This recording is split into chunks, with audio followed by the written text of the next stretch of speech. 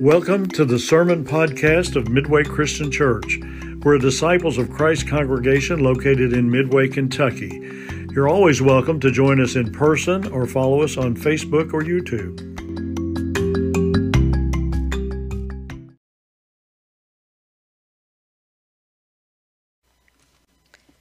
As I shared earlier, we are beginning a worship series. We started last week. It's called Quest, the Awakened Traveler. And we're reminded that quest is that time to seek and to answer. And last week we talked about leaving home. And this week we're looking at encounters.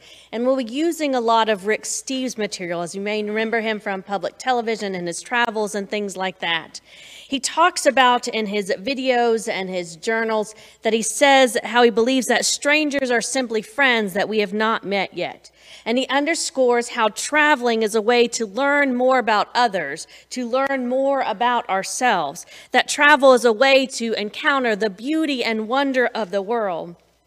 It's a way to encounter people who do not look like us, who do not think like us, who do not act like us. And that these encounters with other people and these encounters with other places open our hearts and our minds to an expanded world view.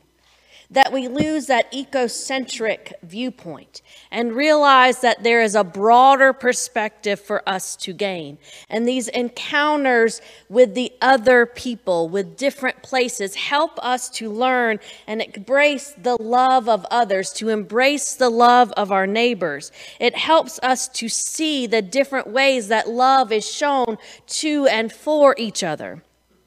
Rick says and asks the question, why do I see humanity as one? Because I have traveled. Only when we have encounters with people who do not look like us, who do not think like us, who do not act like us, only when we encounter other places do the stereotypes and the assumptions that we have about others considered different fade away. He says, as awakened travelers, these encounters challenge us to answer the question, why do I care? And why should I contribute to the larger picture? Why should I care about someone else? Why should I be a part of a larger community? And his answer is, because I have encountered the beauty and wonder of this world. Because I've expanded and experienced people who've expanded my worldview. When we get up close and personal with those who are considered they become we. And we become more personally committed to working together for a better world for all people. When we seek out and are open to new encounters, to new people, new relationships, we begin to have a spiritual rendezvous with humanity. And in this act, we discover more depth within ourselves than we previously imagined. And so with this in mind, I invite you to hear these words of Scripture, remembering that Jesus often crossed paths with others who were not from his tribe, that he did not shy away from the encounters which engaged the other in the midst, the people that were pushed to the margins, the others that people often ignored.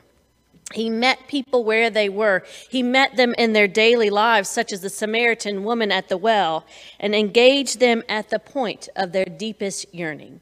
So I invite you to hear these words of Scripture come from the Gospel, John, 4th chapter, verses 7 through 40. You can follow along in a pew Bible if you wish. You can read on the screen. A Samaritan woman came to the well to drink water. Jesus said to her, "Give me some water to drink." His disciples had gone into the city to buy him some food. Then the Samaritan woman asked, "Why do you, a Jewish man, ask for something to drink from me, a Samaritan woman?" Jews and Samaritans didn't associate with each other.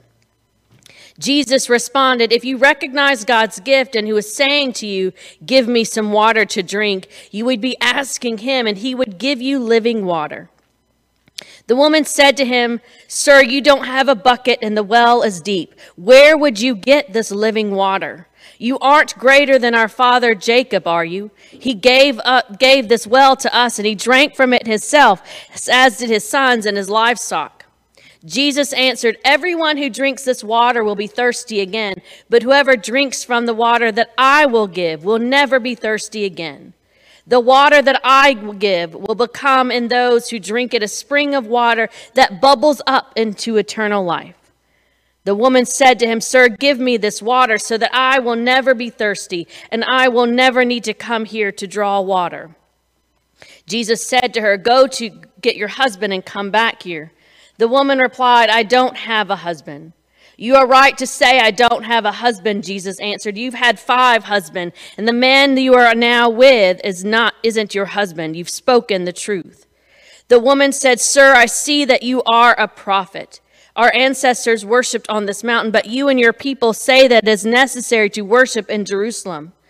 Jesus said to her, "Believe me, woman, the time is coming when you and your people will worship the Father, neither on this mountain nor in Jerusalem. You and your people worship what you don't know. We worship what we know, because salvation is from the Jews. But the time is coming and is here when true worshipers will worship in spirit and truth. The Father looks for those who worship him in this way. God is spirit, and it is necessary to worship God in spirit and truth." The woman said, "I know that the Messiah is coming, the one who is called Christ. When he comes, he will teach everything to us." Jesus said to her, "I am the one who speaks with you." Just then Jesus' disciples arrived and were shocked that he was talking with a woman. But no one asked, "What do you want? Why are you talking with her?" The woman put down her water jar and went into the city, and she said to the people, "Come and see a man who has told me everything I've done. Could this man be the Christ?" They left the city and were on their way to see Jesus.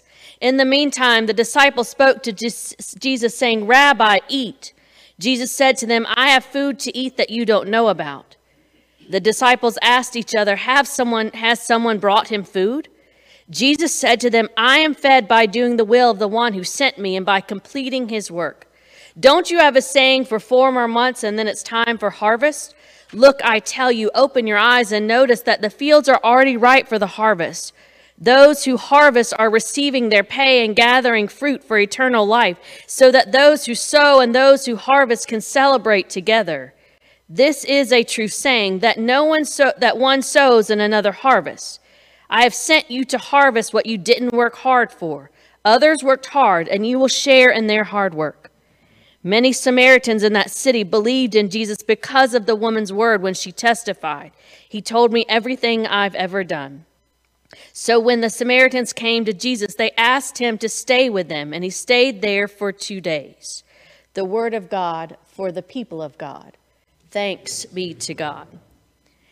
This conversation between Jesus and the woman at well, also known as the Samaritan woman, is the longest conversation recorded in the New Testament between Jesus and anyone within the New Testament. And it's a conversation that never should have happened in the first place.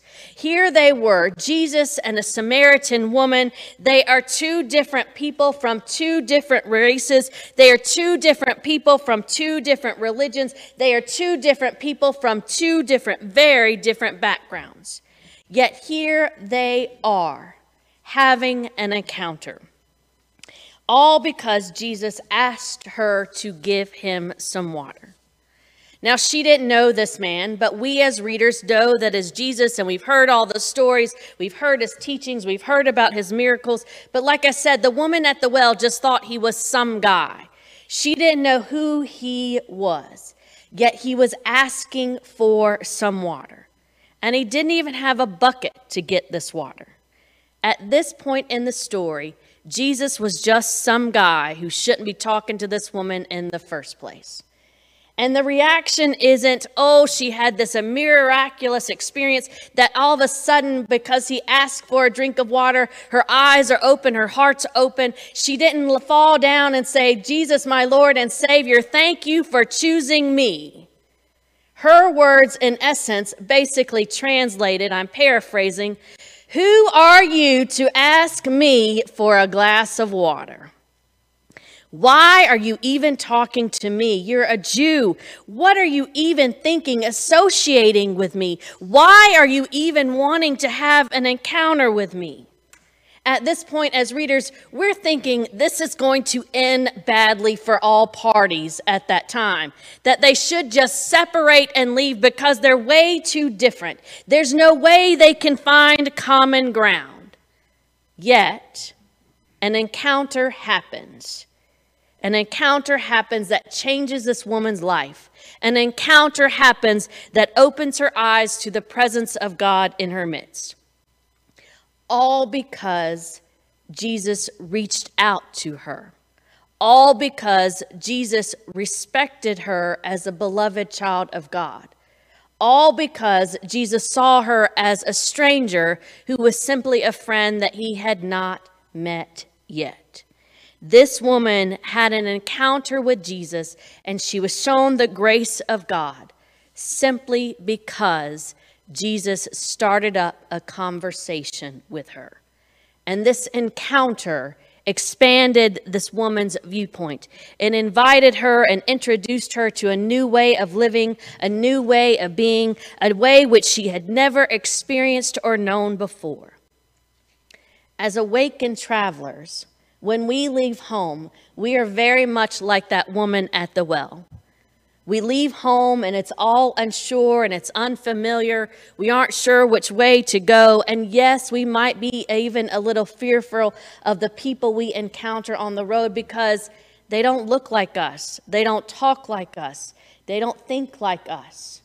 We might be a little fearful of those strangers, but when someone first talks to us, tells us about their homeland, tells us about the beauty of their community, welcomes us in as friends that they have not met yet, we realize it's not just an ordinary encounter.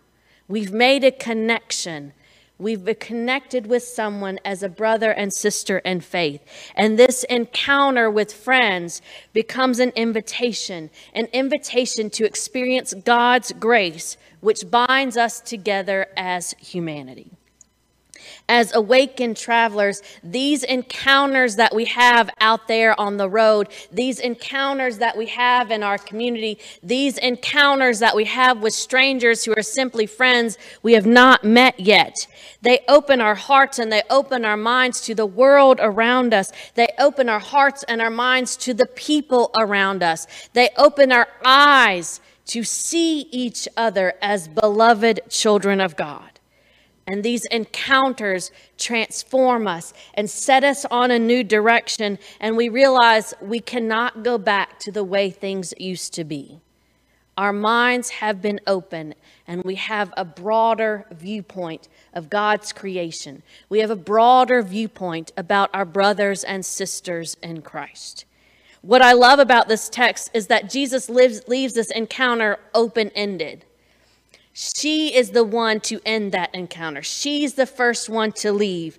Jesus leaves it open, and she can always come back to talk with him, to be with him at that well, to drink from that well that will never go dry.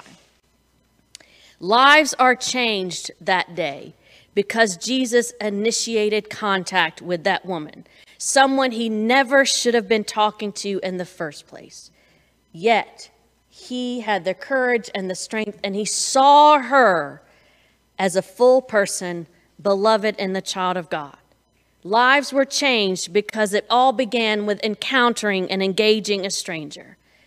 So the question for us is, who knows how many lives can be changed by just us when we go out and see each other as people, as friends we have not met yet, as neighbors, as ones who are not others, but those who are we together. As awakened travelers, may we always be open to the encounters of the divine in our midst. May we always be open for the many ways that God invites us to encounter the world, to encounter the people around us. Because, as Rick Steves says, when we get up close and personal with those who are considered they, all of a sudden they become we. And we are committed to building a better world for all of God's people. May it be so. Amen.